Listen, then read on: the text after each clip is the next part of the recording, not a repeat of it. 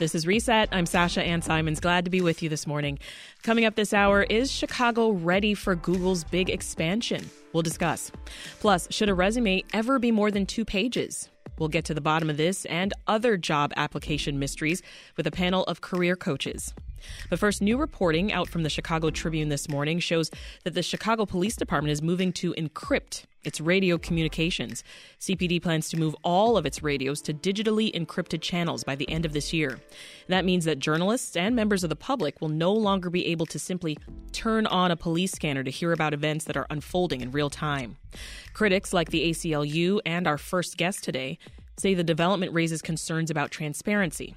So joining us now to discuss is Adam Scott Wendt, assistant professor and vice chair for technology at the Department of Public Management at John Jay College of Criminal Justice. Welcome to Reset, Professor. Shasha, thank you for having me. So this move by Chicago police, it's part of a national trend. You know, we're seeing departments in Colorado and California and other states, they're making similar moves. So what do you make of this? You know, it's definitely part of a national trend, and it has been for a while. There are certainly positives and negatives on both sides of this issue. It's not so simple.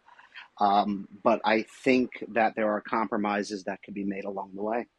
So I want to step back a moment. For folks who are listening who haven't actually heard a police scanner before, Professor, can you talk a little bit about what the public or a member of the media would hear? Absolutely. So all police departments across the nation, or at least most of them, transmit using police radios on different radio frequencies. Many police departments have multiple frequencies for different uses. Some frequencies would be used for general dispatch.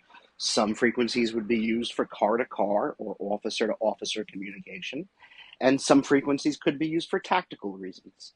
And throughout history, these frequencies have been unencrypted, and the general public, as well as the media, could go to a Best Buy or in the past Radio Shack and buy what we call radio scanner equipment, specific devices that are meant not to transmit on, but to listen to most radio frequencies, including police, fire, EMS. Mm-hmm. So there has been a trend over many decades of both the public and, in my opinion, more important, the media, being able to monitor police radio dispatches and communications.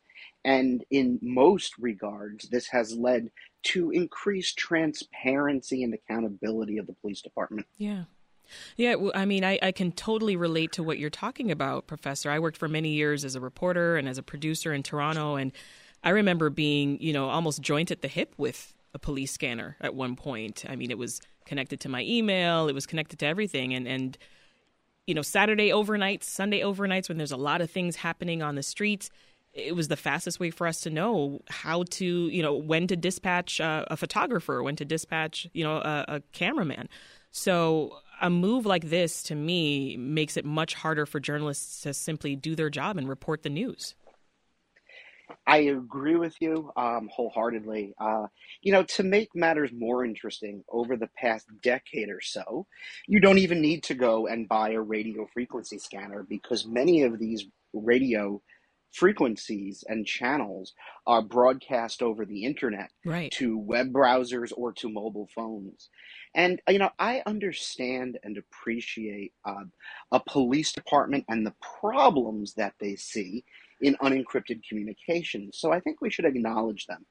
There are some very significant problems in everyday people being able to listen to police radio frequencies. And in my opinion, the first and most significant problem is that very often victims of crimes or victims of motor vehicle accidents or medical emergencies, they have their personal information, their names, their date of birth, what type of crime, broadcast over the radio frequencies. And, to have this type of personal information broadcasted over the radio frequencies, if they were a victim of an assault or a burglary or, God forbid, a worse crime, to have this personal information broadcast over the radio frequencies ways where any member of the public could listen to it. I fully understand and appreciate that that is a problem, Yeah. especially in today's modern connected society. On top of that, the police department, they do need a level of operational security. So when they are out responding to calls, when they're going to bank robberies in progress, or a mass casualty incident, an active shooter, God forbid, Hmm. I do understand those police officers need for an additional layer of security so that the criminals cannot directly monitor the police response, Right. which we know they have done before. This is not hypothetical. This does happen. Um, so I do understand the police department's take on this, that they want to provide additional security. Yeah. And I think that some of that, if not most of the things I just brought up, are legitimate.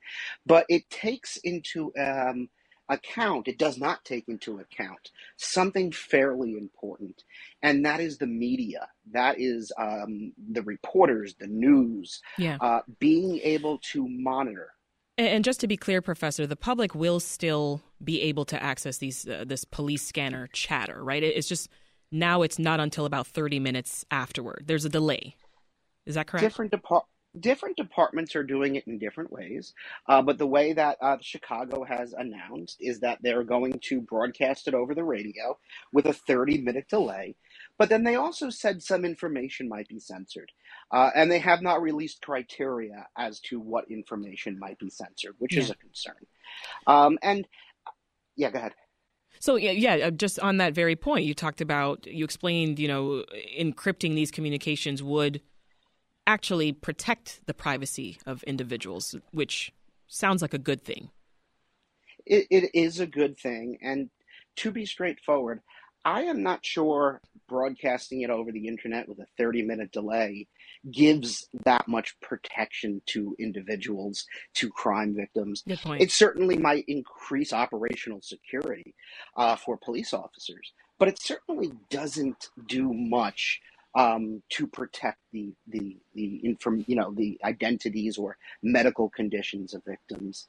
And I think that there are better ways for Chicago to approach this than what they are doing now. Yeah. This is Reset. I'm Sasha Ann Simons. If you're just tuning in, we're speaking with Adam Scott Wendt of John Jay College of Criminal Justice. He's a professor, lawyer, and expert on cyber investigations and cyber law. We learned this morning from some excellent reporting in the Chicago Tribune that Chicago police are moving to encrypt all of their radio communications by the end of the year. And we're discussing what that could mean for transparency and more. Now, one note, we did invite Tribune reporter Paige Fry to the conversation today, but she was unable to join us on such short notice.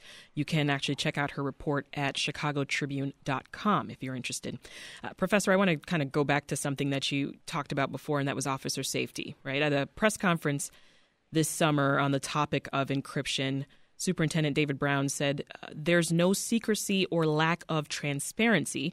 It's just related to officer safety. And then he went on to say, we don't want any nefarious radio traffic to lead to officers being injured or hurt. Talk more about that, because it sounds like he has a point, Professor. I'm hearing stories of false calls sending officers to a scene where there are no criminals, just other officers, and that could lead to something that's very dangerous. I think the superintendent is right, and I do understand and appreciate the problems that the police have with operational security and the ability for the public and potentially criminals to monitor live police traffic. I think that is a legitimate concern.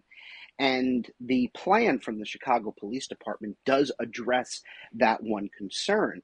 But there are a lot of other concerns, such as privacy of victims, and there are also transparency issues that are not being dealt with by this specific type of plan. And talking about those concerns, another one is sometimes members of the public use police scanners illegally, right? Can you give more examples of that? I think a great example of using a police scanner illegally would be to have one in your vehicle and use it to avoid DWI checkpoint if you're out, drinking one night and don't want to get caught up in a checkpoint. There have also been many cases where criminals, like bank robbers, for example, or burglars, have monitored police frequencies in order to understand what the police are, where the police are, and any potential response to their specific circumstance or the specific crime that they're committing.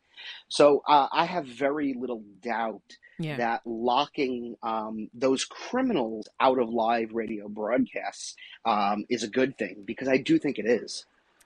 Do police departments ever provide encrypted access to journalists? It's something that we've been talking about for a good period of time, and it's something that would be very easy to do. Giving registered journalists access to live police broadcasts, in my opinion, does resolve the transparency and accountability issues. And that could be done two different ways.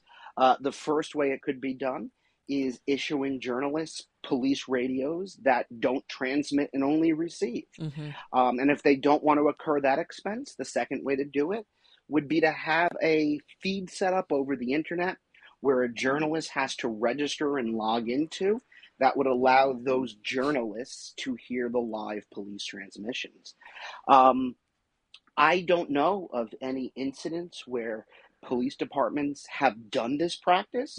I've certainly researched it. I do think it is an excellent idea that would help address the accountability and transparency issues here. And it's not technically hard to pull off at all.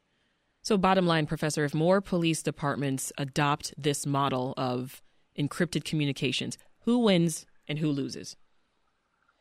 The public loses overall due to lack of transparency. Transparency and accountability is critical when it comes to government administration and police ethics and behavior. So I think that these encrypted frequencies, specific locking the media and reporters out, is a giant lose that's important to acknowledge. Who wins is the police officers out on the street. Their safety will be improved, and their operational security on all different types of calls will be improved. And in most cases, crime victims will have a greater level of privacy, but not with the model that Chicago police is currently adopting. That's Adam Scott Wendt, Assistant Professor and Vice Chair of Technology in the Department of Public Management at John Jay College of Criminal Justice. Thank you so much for joining us.